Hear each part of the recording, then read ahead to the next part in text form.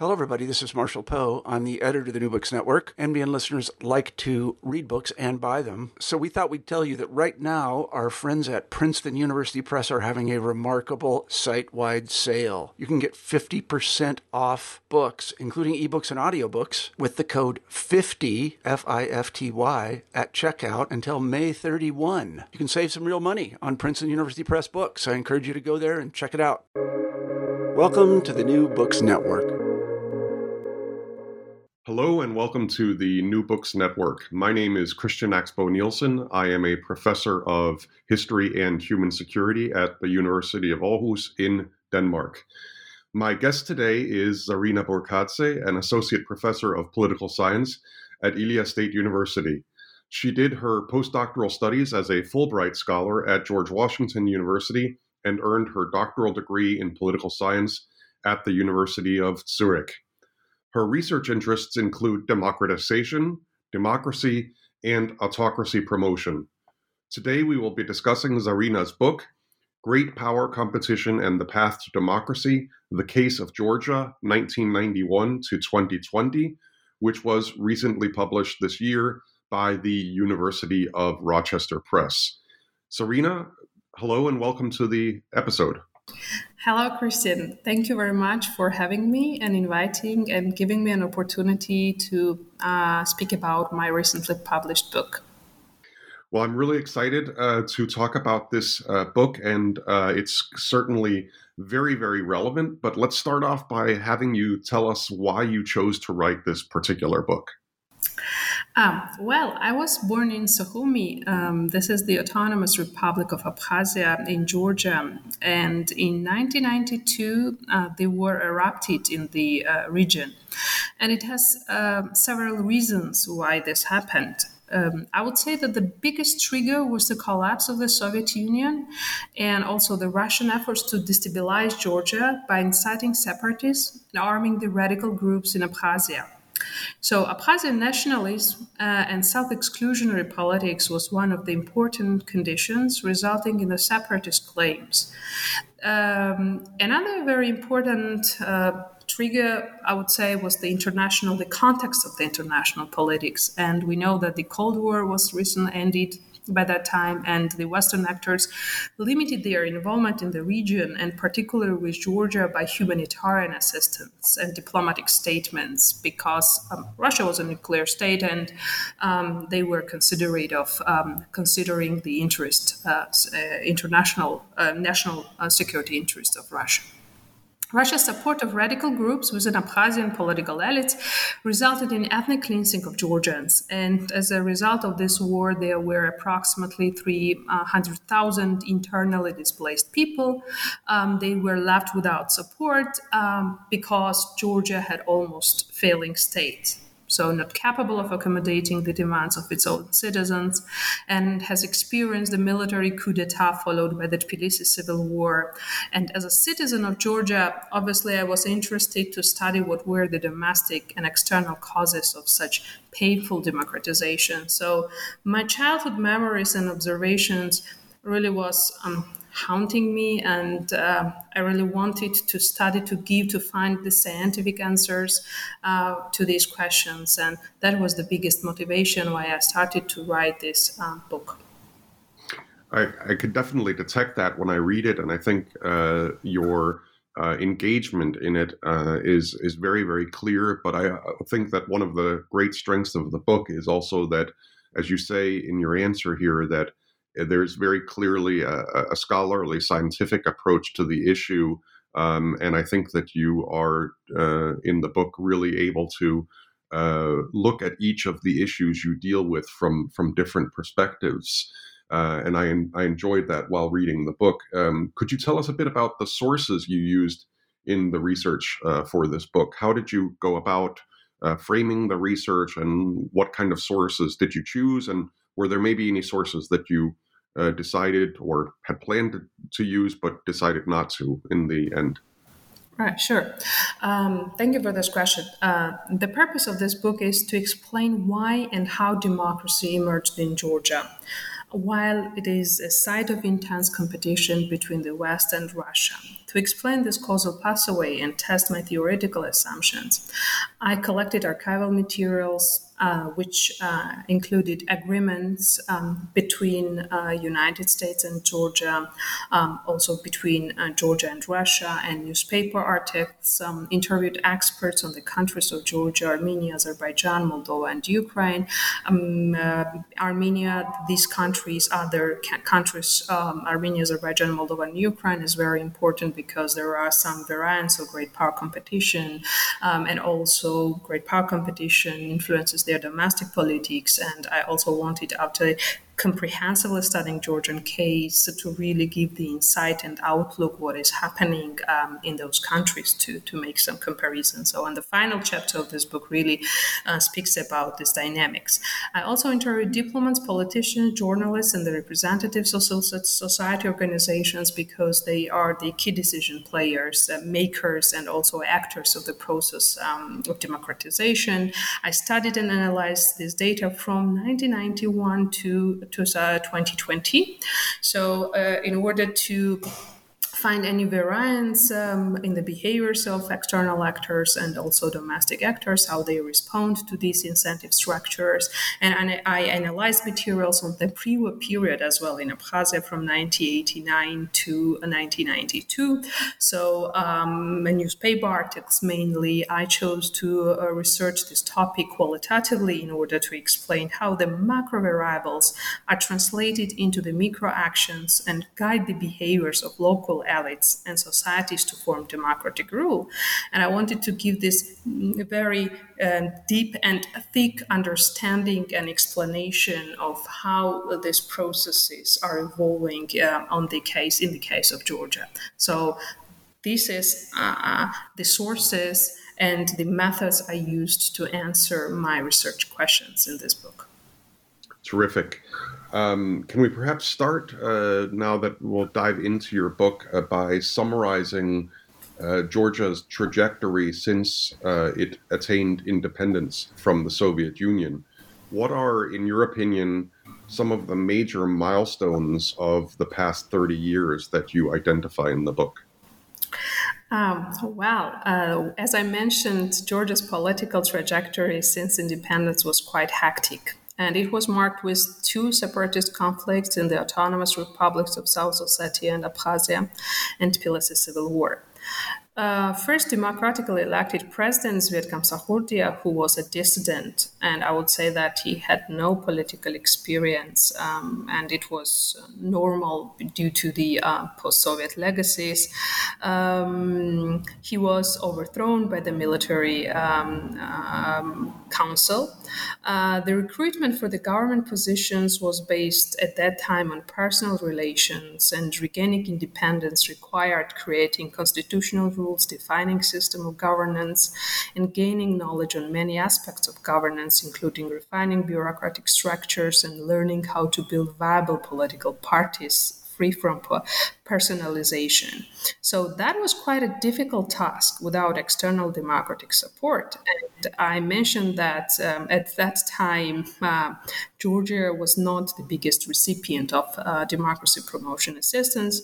Rather, it was limited with humanitarian assistance to tackle and to deal with refugee and IDP crises. I mentioned refugee crisis because there was also a war in Chechnya, and we had some inflow from this region, especially in the Pankisi Gorge, that also escalated some security issues, and they were quite often instrumentalized by Russia in order to weaken Shevardnadze's rule. So fighting communist rules brought some experience, obviously, to media actors and also to dissident movements that were then later on positioned as civil society organizations and more precisely as the human rights defense organizations. But most important rebirth of these arenas, media and non-governmental organizations, which is very important part in the process of democratization. Without these arenas, it's impossible to speak about any institutional basis or any consolidation of democracy. So they started this rebirth when they received substantial external support and assistance, and primarily from the United States. So first projects of the U.S. democracy promotion, focus on humanitarian assistance, and then aiding Georgian counterparts in building electoral systems, because elections are the basic minimum to qualify and to be a democracy, right? Founding elections in Georgia was the most free and fair. And when I asked to my participants of the research observation when I did and when I interviewed the interviewees, the answer was that how they explained why these first founding elections was the most free and fair in our history, that the quality of founding elections was positive and quite high because Georgia was going to establish a new state, and none of the actors involved in this process, and including the population, had no right to miss this chance. People overwhelmingly voted for Gamsakhourdia because Gamsakhourdia was an uncontested candidate. He was a nationalist leader, and obviously he, to some extent, used this nationalist discourse to mobilize the voters in the absence of real democratic institutions. That was also obviously some kind of problem in this process. However, for the communist intelligentsia and the elite group that was aligned with Russia, Gamsakhourdia was unacceptable. Khedrioni, this is notorious paramilitary group, staged military overthrow, and Gamsakhourdia left the country. Initially, President and his family went to Chechnya as he had a friendly relation with the first Chechen president, Johar Dudayev. Gamsakhourdia returned in the West Georgia, where his electorate were regionally concentrated. However, he died under obscure circumstances, and even now, the reasons of his death is unknown. Some claim that he committed suicide, some claim it was the politically motivated assassination of the first president. So the military council invited Shevardnadze to rule the country. Shevardnadze had close connections with the West and Russia because his international reputation was quite important, in the sense that Shevardnadze was the former foreign minister of the Soviet Union, and he played a huge role in the collapse of the Berlin Wall, and the collapse of the Soviet Union. And despite this high international reputation, he had very good relations with Baker, with the Genscher, with Demirel from Turkey. And so these are the foreign ministers of these countries now. And these three countries were actively involved in institutional building, especially Turkey and Germany helped a lot Georgia in building the military capabilities at the very early period of our independence under Shevardnadze. But his reputation didn't help him much in relation with Russia. He really tried a lot. He had this experience being as one of the communist leaders and knowing the cogs and wheels of the institutional setting of the how Soviets ruled at that time. And this reputation did not help to avoid the war in Abkhazia. Contrary, when I was studying the archival materials, I found one of his interviews where he says that Vice President of the Russian Federation threatened Shevardnadze to send planes up if Georgia did not join the Commonwealth of Independent States, which might also contribute to the end of Abkhazian war. And Russian troops were participating in the escalation of hostilities in Tskhinvali region, and there was a rocket attack on the region after the ceasefire agreement. So there was quite constant violation of ceasefires or any agreements that was concluded between Shevardnadze, Georgia, and Russia.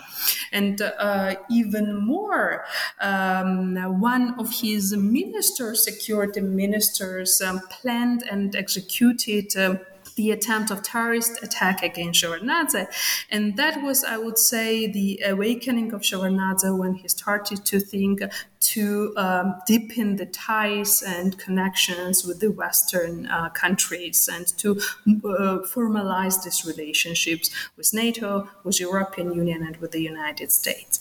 So under Gamsakhourdia and Shevardnadze's first term, the Western external actors did not have close political linkages with the Georgian elites, but slowly Shevardnadze started to develop these links. And now, in the case of Georgia, great power competition began in earnest when Western democratizers entered the political space during Shevardnadze's second presidency. So Shevardnadze consolidated his power vertically to counter the military council. So after isolating the militaries, I would call them not militaries, but rather paramilitaries from the political landscape, Western democratizers advised Shevardnadze to adopt a new constitution and define new rules for balanced power sharing mechanisms. Shevardnadze used tax authorities, security services, prosecution, and the courts to neutralize domestic rivals. And these agencies were instrumental in political decisions of his government and often used against the media, opposition, NGOs. So the government repression against the media split his own ruling party between the reformers supported by Western actors and retrogrades loyal to authoritarian regime. And here I also want to mention the fact that this division also ran along the lines of foreign policy. So where Georgia needs to be stand, with West or with Russia. So these two reference groups always are quite visible in the Georgian politics. In 2003, the success of the Rose Revolution against Shevardnadze's regime was really embedded in a set of circumstances. That includes a popular demand for change because the state institutions was quite irresponsive towards the citizens' demand, and we had high level of corruption at that time. Government incapacity to respond to other challenges, and decisive role of the media. Somehow, in the context of Georgia, media can be seen as an instrument and as a key actor of democratization. So, and even some politicians claimed during the interviews that without media, the political temperature could not be as high as it was during the Rose Revolution in Georgia. The support of external actors was a significant addition to this anti-regime mobilization toolkit. And the political and media realities changed dramatically under Saakashvili. So Rose Revolution happened. It was quite successful, peaceful regime change. He mobilized the political system, new president to reduce inter-party fragmentation and oppositional capacity. The domesticated opposition emerged. The bureaucrats and the rule of law actors were allied with the president for several reasons. First, Saakashvili was the winner of the revolution and real leader of the Rose Revolution. Second, the government was effective in eliminating endemic corruption and also the informal rules of interest groups. So Saakashvili's economic policies were based on the idea of a liberal economy. So these transformations contributed to economic growth and to creating state institutions, capable state institutions. But this institutional, structural, and economic modernization of the country did not translate into a democratic regime. Conversely, the incumbents were exposed to increasing authoritarian tendencies, and as we said in Georgia, that was the dictatorship of Democrats. So really, that's a very interesting term. Yes, they really developed the state institutions.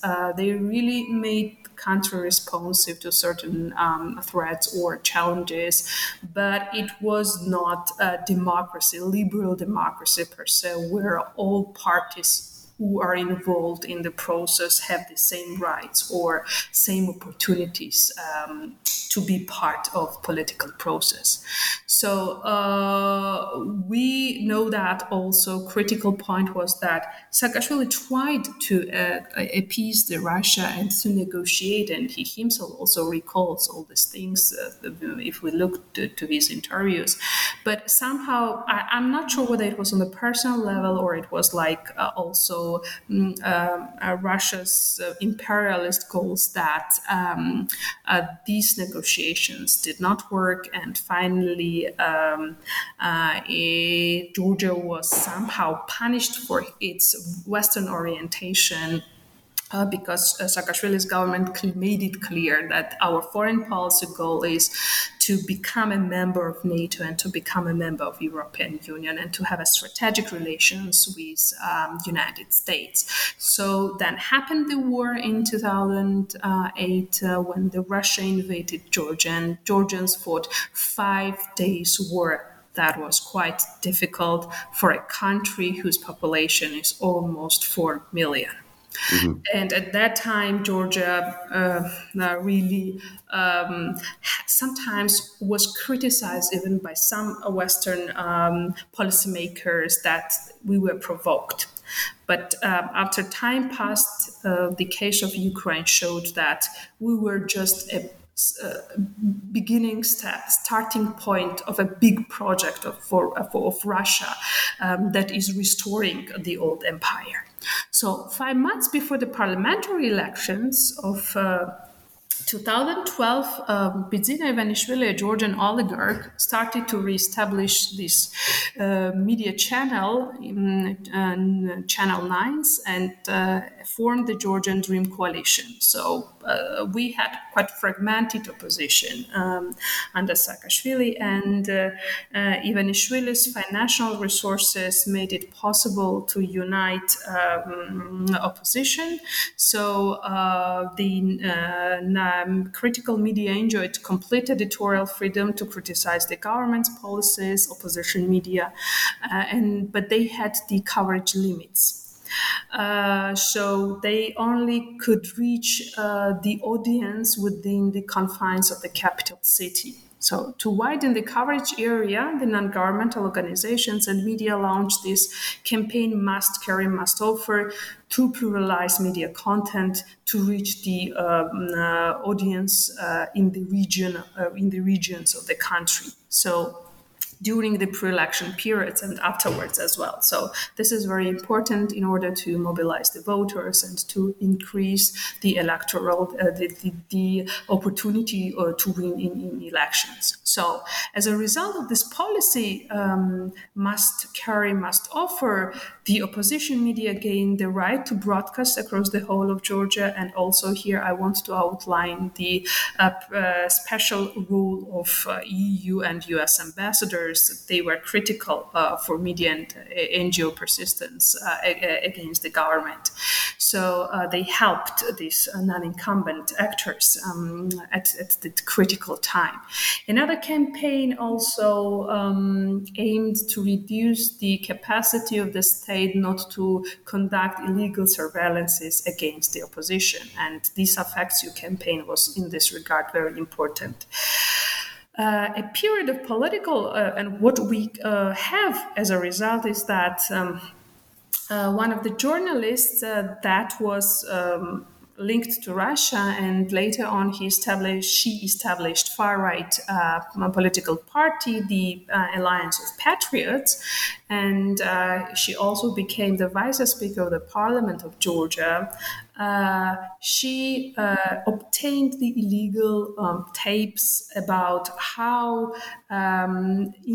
prison inmates are treated at the penitentiary institutions of Georgia, and these tapes were released right before the elections, which obviously caused the public outrage, and students mobilized. There was a protest and demonstrations, and it really defined the electoral outcomes at the time. So a period of political cohabitation followed the peaceful transition of power after the 2012 election. So that was the period when Georgia, for the first time, peacefully transferred its power to opposition. So Saakashvili, right, and that's 20 years after independence. Exactly, right. So that is President Saakashvili and his party, United National Movement, made a critical decision to recognize this result.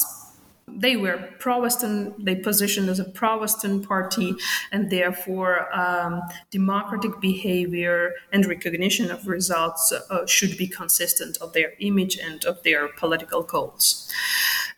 So we have quite a strong opposition from a ruling party at that time, and opposition and the ruling party shared the post of president. Saakashvili was the president, and prime minister was Bidzina Ivanishvili from the Georgian Dream Coalition. External democratizers were more watchful and critical of the new government. The removal of the unwanted government, however, appeased Russia. These factors permitted political pluralism and also strengthened the competition between the government and the opposition. Irrespective of failing justice, favoring conservative voters, and politicizing the state institutions, the period of Georgian Dream government, initial phase of Georgian Dream government, is marked with the emergence of multiple veto holders within the political media and social structures. So the post-election context forced Saakashvili to cohabitate with the parliamentary majority that denounced his policies. Democracy promoters scrutinized the government policies to avoid weakening the opposition, and externally driven and domestically motivated struggles of the pro-democracy and liberal forces gave rise to party competition, fragmented the political and media landscape. So opposition and the ruling party had their own media channels, affiliated media channels, and diffused the political power. So this diversity of veto players indicated a democratic arrival of Georgia in its minimalist sense. This overview shows that competition between great powers enabled local actors to engage in meaningful competition with the ability to veto authoritarian takeovers. External political competition prolonged confrontations, provided peaceful episodes for democratization, and weakened powerful monopolistic groups. Since the governments of democratizing states can easily ignore the demands of their populations, they can concentrate their political power, especially when there are no democratic institutions or when such institutions are weakly shaped. And in such case, great power competition broke the consolidated power by pluralizing domestic political spheres and empowering the disadvantaged insiders of the regime.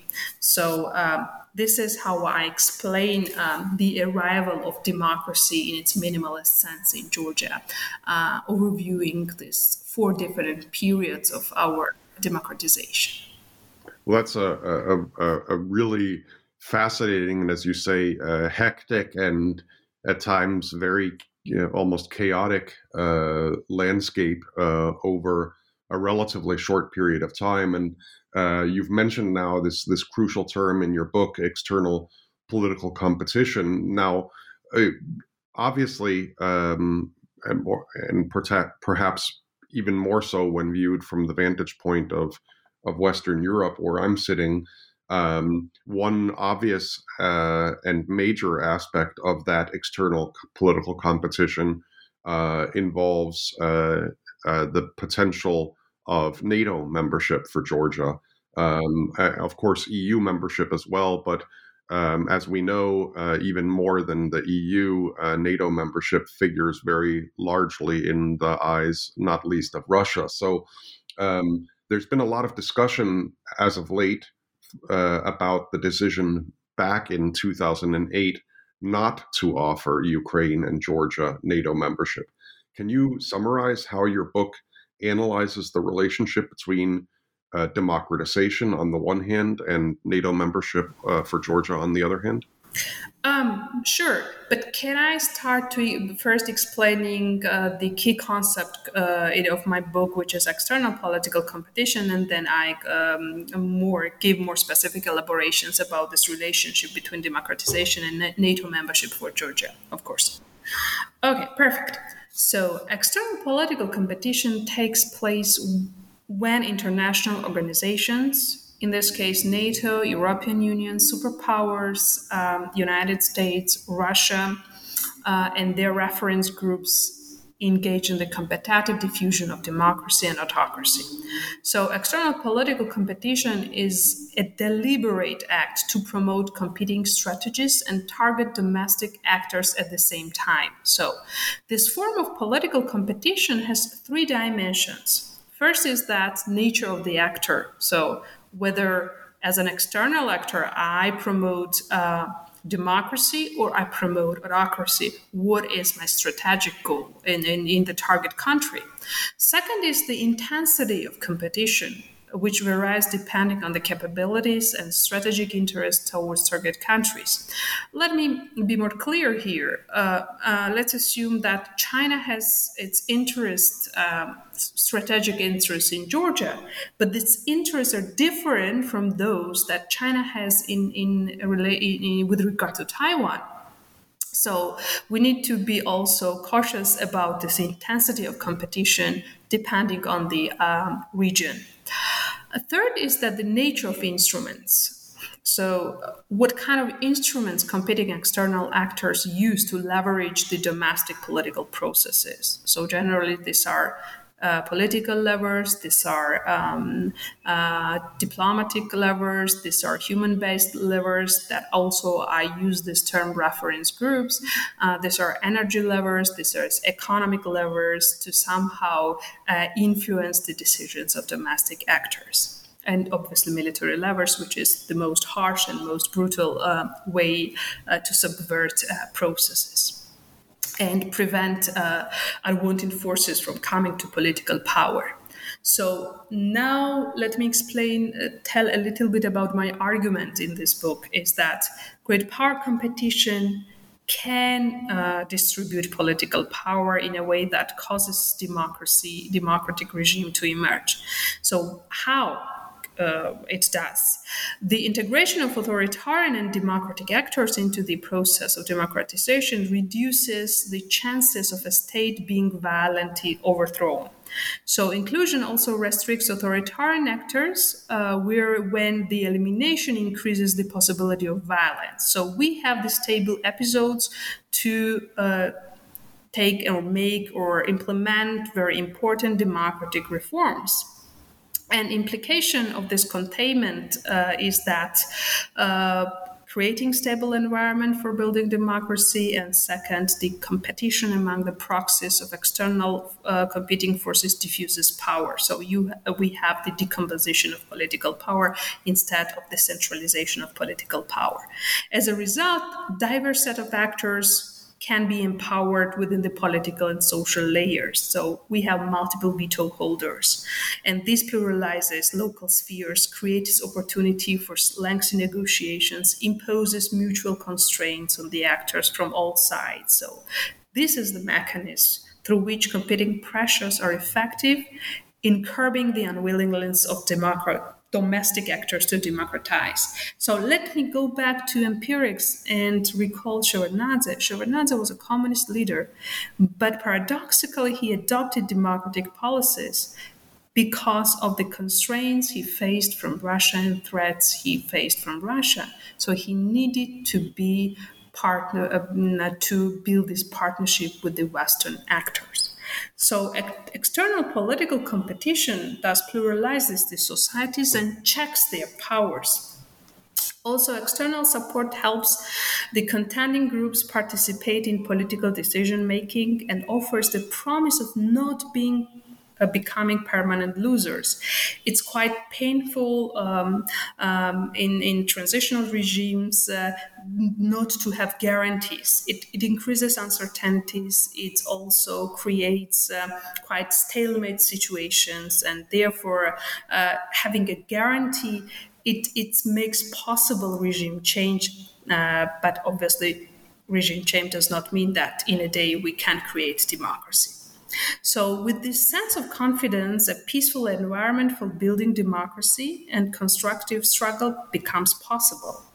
And democracy is all about struggle, all about competition, obviously at the beginning of the process.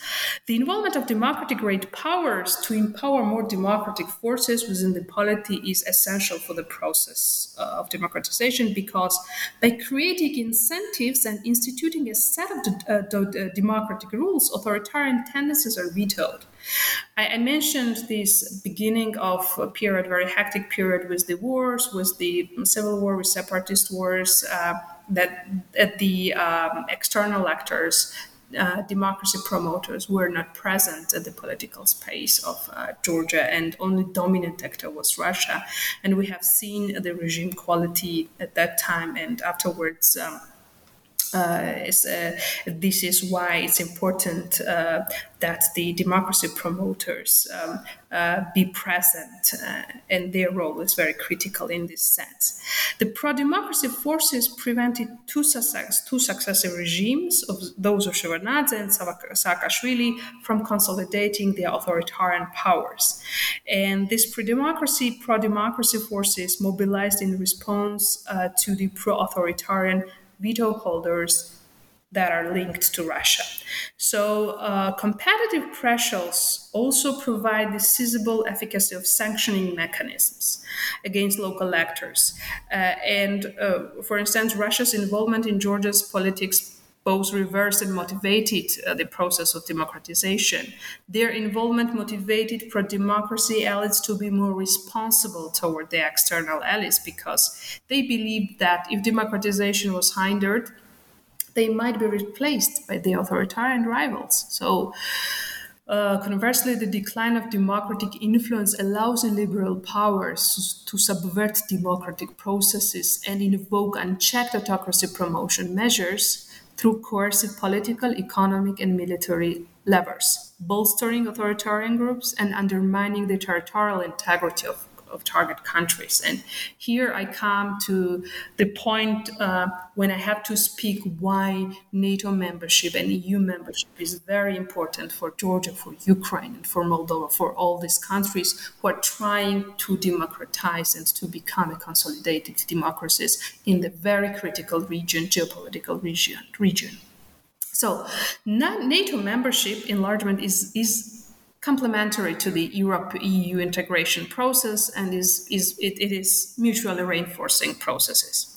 The alliance intends to protect the security architecture of the Euro-Atlantic space. Let's remember the history why NATO was established. But some cracks, as you mentioned in your question, appeared in 2008 between European skeptics. I call European skeptics those countries who started to postpone or somehow stall this process of integration of Georgia into North Atlantic structures. And the different ideas had U.S. foreign policy makers regarding NATO enlargement policy, and there was some inconsistencies between perceptions and views how this process should evolve. But what I believe as a scholar and as a citizen of Georgia is someone who is sitting in Tbilisi and someone who knows and experienced the Russian aggression is that not giving NATO membership to Georgia and Ukraine in 2008 was a strategic mistake. We are all humans, policymakers, and we make some mistakes, obviously. This is part of the process. Georgia militarily, why I think this is a strategic mistake? Georgia militarily confirmed all NATO standards. We were the biggest non-member contributor to the NATO missions. We can argue about Georgia's quality of democracy. However, let's remember other NATO members when they joined the alliance. Example, Albania. Or back in history, Turkey. Turkey is a critical actor, regional actor in the Black Sea region, right? We can debate and say about the quality of their democracies as well, but they are the members of the NATO. These decisions were made out of security concerns and strategic calculations at that time. Thus, denying NATO membership to Georgia and Ukraine lowered the level of competition and encouraged Russia to attack these states in 2008, in 2014. Moreover, we had the reset policy before the Crimean annexation.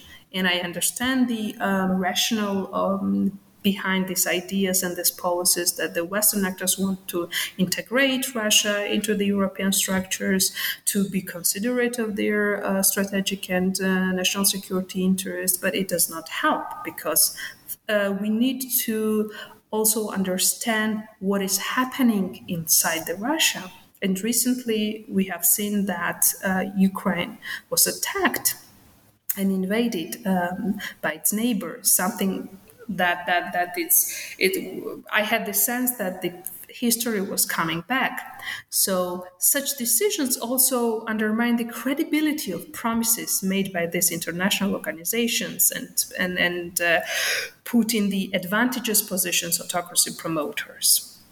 And unlike external democratizers, autocracy promoters, here I mean Russia, they are successful during periods of political instability because the chances that desired forces will come to power are high.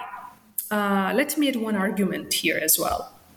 NATO enlargement is not a key cause why Russia attacked Ukraine. This aggressive behavior may be explained by, as I mentioned, by internal processes within the political and military structures of Russia, as well as those policies facilitating economic and energy dependence of the European Union on Russia. Perhaps Western foreign policy makers, I will be here repetitive, but thought to contain Russia through inclusion, but they lowered their competitive edge in doing so. Democracy promoters should increase their engagement with democratizing regimes rather than retreating from them.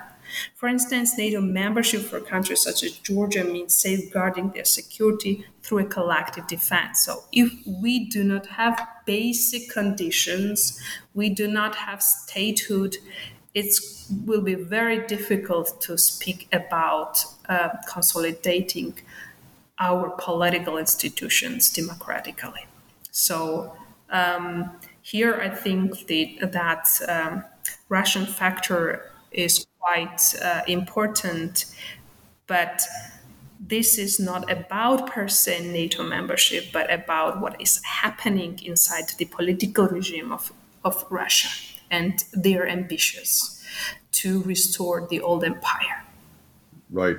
Now, you've already mentioned the EU, and there as well, of course, we don't have an offer of membership, though there has certainly been also some discussion of it, both in Georgia and within the European Union.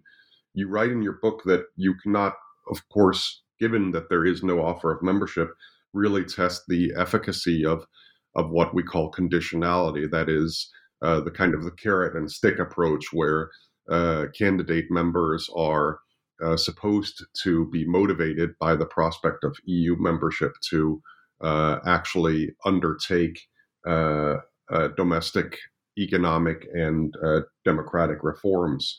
So could it conversely be argued that the absence of a realistic prospect of Georgian EU membership caused Georgia's liberal elites to overcompensate compared to, say, some of the Balkan elites who have felt in a way more privileged or certain of being offered EU membership by the sheer virtue of their, let's call it, closer or better geographical placement vis-a-vis the EU? Yeah, that's an excellent question. Thank you for this question. So, conditionality was indeed a defining factor for the democratic transformation of post-communist states. Poland, Hungary, given authoritarian rivals, were unable to provide countervailing resources. Well, this is the underlying argument that is offered in the literature. At that time, Russia was quite weak and more busy with its own domestic affairs, with the war with Chechnya and so on and so forth, and also economic problems in 1998. But unlike the Central and Eastern European countries, you rightly mentioned that Georgia continued to democratize without being offered a clear prospect of EU membership. But Russia's authoritarian presence also limited the gatekeeping potential of Georgian political elites. So the geopolitically imposed necessities motivated Georgia to build networks and search for new alliances. The United States was the first and leading external democratizer in Georgia, especially when we were building our state institutions. And I would say since 2003, after the Rose Revolution, European Union really was engaged very actively in promoting democracy, sectoral cooperation, building our bureaucracy, state capacities, supporting Georgian educational capacities, and also supporting the rule of law reforms in Georgia. For Georgia, there were no structural opportunities to democratize, if we look from the perspective of what the democracy promotion literature tells us about democratization. And yet the country developed into an electoral democracy despite being surrounded by authoritarian powers, Russia, Iran, Turkey. Azerbaijan also is a consolidated authoritarian regime. So this outcome was very unusual in the sense that Georgia had a history of civil and ethno-territorial conflicts. And in 2008, by invading Georgia, Russia fully exercised its military leverage and transferred the conflict into interstate warfare. Thus, Georgia contradicts the thesis of contagion through proximity and deviates from the theoretical assumptions of linkage and leverage theories as well. If economic development strengthens political, economic, and social linkages, and if geography determines the intensity of these connections, rather than the choices of the elites, then the case of Georgia confirms the opposite. Georgia was far from economically developed when its political elites and civic organizations established linkages with the West. The educational, bureaucratic, and non-governmental ties with the Western democratizers were instrumental to the regime transformation that took place before and after the Rose Revolution. It was an elite-based decision to strengthen connections with Western-dominated institutions and protect the country from the Russian influence. But I believe that conditionality is the right tool for now because Georgia has, to a certain degree, democratic political institutions, of course, in the minimalist sense, but still. There is an acceptance and huge popular support for European integration and to formalize these rules and to give the clear promise of conditionality. It will help to consolidate democracy in Georgia for now. And I believe that within a week there will be decision announced by the European Union whether we qualify to be a candidate for EU membership. And I hope that we will receive the status because it will give additional incentives to political and social actors to adopt democratic policies. So let's understand that the conditionality is also a part of the bigger puzzle of competitive regime promotion because it's an instrument to increase competitive edge vis-a-vis authoritarian actors. I mean here, Russia. Mm-hmm. Now, at the end of the book, you have a chapter where you expand beyond Georgia and you draw comparisons of or with the cases of Armenia, Azerbaijan, Moldova, and Ukraine. Can you briefly share the highlights of these comparisons? Sure. Armenian, let me review all of these cases in a way to give the idea to what extent the great powers were involved in their domestic politics and to what extent their internal elites were open and receptive to these pressures. Armenia and Azerbaijan had a low intensity of great power competition. Armenia's relations with Azerbaijan and Turkey is quite complicated, and this forced Armenia to be more dependent on economically and politically on Russia.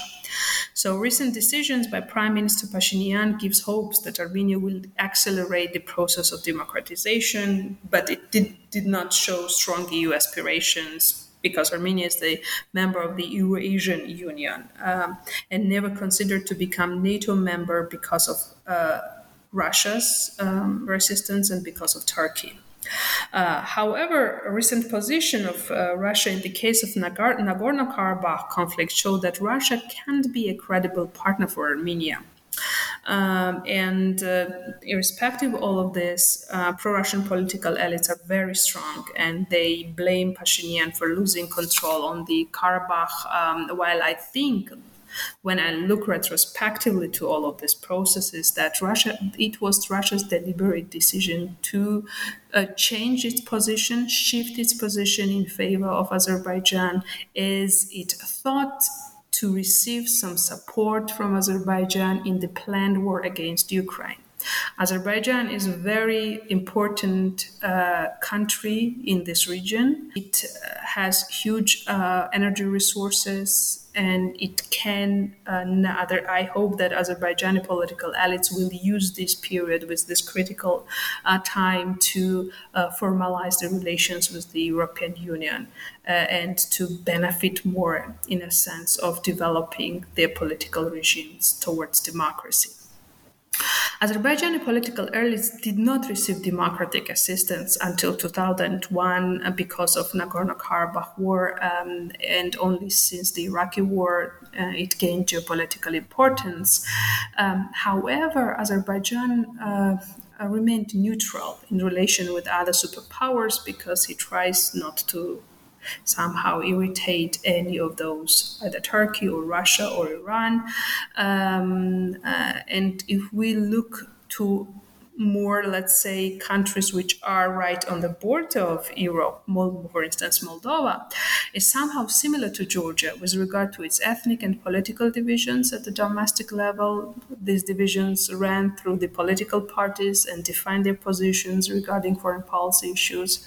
But unlike Georgia, Moldova was selective towards external democratizers. It never expressed willingness to join NATO. It announced neutrality. But we have seen that this announcement by Moldova to be neutral does not help him, does not protect it from Russian aggression.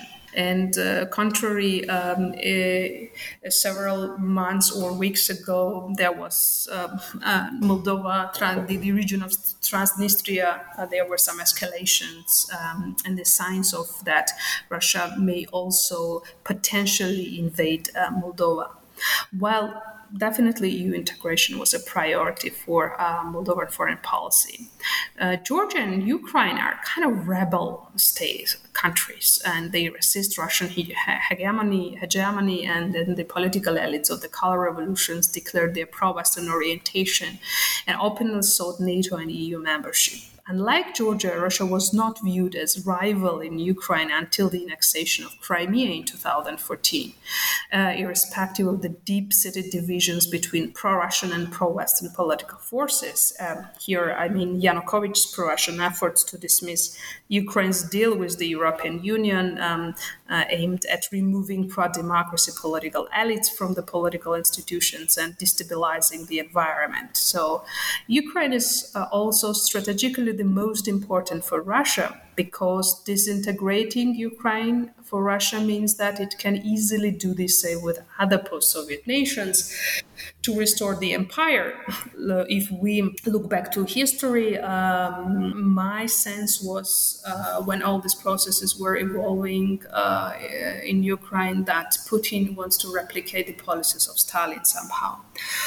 Putin expressed grievances regarding the collapse of the Soviet Union as Russia was deprived to pursue the politics of domination over these nations. And I think that sometimes scholars underestimate these feelings, grievances, and nationalist-minded dictators who violate all international laws and try to undermine the liberal world order.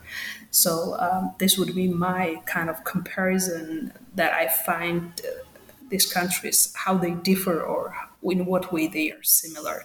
So Ukraine and Georgia definitely are the countries in which we have more intensive level of great power competition. The last part of your answer there reminds me of someone I heard a while ago talking about how it is to live in a world in which some countries, for example, Western Europe and perhaps also in your region, are at least in some ways attempting to conduct foreign policy and defense and security policy in a kind of 21st century mode, but are confronted by a state such as Russia, whose leader seems intent on conducting foreign policy and defense and security policy in a 19th or 20th century mode. and the realities and the clashes that cause. So I think that that's something we really do need to consider, what the consequences there are. We're going to need to wrap up here, but I want to just come back to Ukraine, since that is obviously what is all on our minds now, and I'm sure that is the case in Georgia as well. So for the final question, could you speak a bit to how the war in Ukraine, as it's evolved since February, and we of course both know that it's a war that we need to remind ourselves has been going on since 2014, but in its current kind of full-fledged iteration since February, what effects or consequences of the war in Georgia can you identify? And in particular, I'm of course curious as to whether any of these consequences of the war have caused you to reconsider or modify the conclusions that you present in your book, and how the war has affected Georgian public opinion with respect to both potential EU and NATO membership. Right. Well, this war is unjustified, unprovoked. We all know that. After defeating fascists, we see that the dictator, here I mean Putin, brings the history back. We have seen that Russian elites openly expressed their intent to eliminate Ukraine as a nation and disintegrate its statehood in the most brutal way. And then let me here quote Article 2 of the UN Convention on the Prevention and Punishment of the Crime of Genocide, that states that any acts committed with intent to destroy, in a whole or in part, a national, ethnical, racial, or religious group, as such killing members of the group, causing serious bodily or mental harm to members of the group, or forcibly transferring children of the group to another group, is an act of genocide. And after reading this article, we, as someone who on a daily basis is watching what is happening in Ukraine and what processes are unfolding, we're experiencing and watching that these acts of genocide are really happening in the war crimes in Ukraine. Georgia experienced several times Russian aggression. I mentioned in 1990s, its population has been ethnically cleansed by Russian and separatist forces. And organizers and perpetrators of such acts were not held responsible in case of Georgia, because at that time we did not have such public visibility as it happens right now in Ukraine. After Georgia, there was a Chechen war where officially 43,000 children were killed. And what is my suggestion is here, I'm not sure if this is a correct word, but the West should be consistent in its economic, military, and political support with Ukraine, Georgia, and Moldova, and this involves integrating the states into Euro-Atlantic structure. So the part of the question, when you ask me whether I want to refine or somehow change my mind, whether still I think that this country should be the members of the European Union or NATO. Yes, they should be the members, because Western actors should increase their competitive edge. They should not be reluctant to such violations. Otherwise, yesterday it was Georgia, today is Ukraine, and tomorrow there will be some of the European states. So Georgian case was not visible because we are not right on the border of the European Union. And at that time, it was quite more convenient to blame small state like Georgia in becoming provoked or involved in this military aggression of Putin. So we understand the NATO and EU integration as a guarantee to be safe from the Russian aggression. I am telling it as a citizen of a nation whose population is almost 4 million, and sometimes our behaviors at the social levels are guided by our survival instincts as well. So the status of the EU candidate should be granted to Ukraine, Georgia, and Moldova to leverage better the democratic consolidation of their political institutions. But we could not speak about consolidation of democracy without statehood, which is at risk, and it is at risk from Russia and by Russia. On that note, and I think you mentioned also, of course, the issue of war crimes, crimes against humanity, and genocide, and there, of course, there will doubtless be a long chapter that has yet to be written of both national and international prosecutions of atrocities that are being committed in this war. As indeed, as you know, there are both national and international efforts looking at those atrocities that were committed during the war between Russia and Georgia back in 2008. This has been a really interesting discussion. I think listeners will have gotten more than an appetizer of what awaits them in your book, which is multifaceted, very detailed, and has a lot of theses, which, as you show in your final chapter, are relevant not just for Georgia, but for other countries in the former Soviet Union, and I think also farther afield. So I want to thank you, Zarina Burkadze, for joining me today. We've been discussing Zarina's book, Great Power Competition and the Path to Democracy, The Case of Georgia from 1991 to 2020, which has been published in 2022 by the University of Rochester Press. Thanks again, Zarina. Thank you, Chris. If I may add some also a little summary, and some conclusion here. There is no universal map showing us how to transform a nation into a better democracy, because every nation takes its own unique path.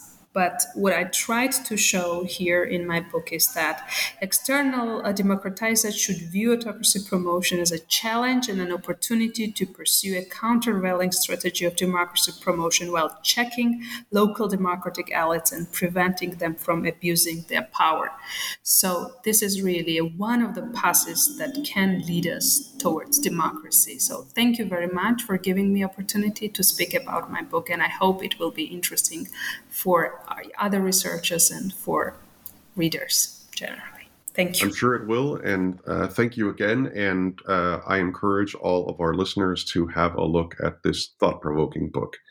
Thank you, and join us again in another episode of the New Books Network soon.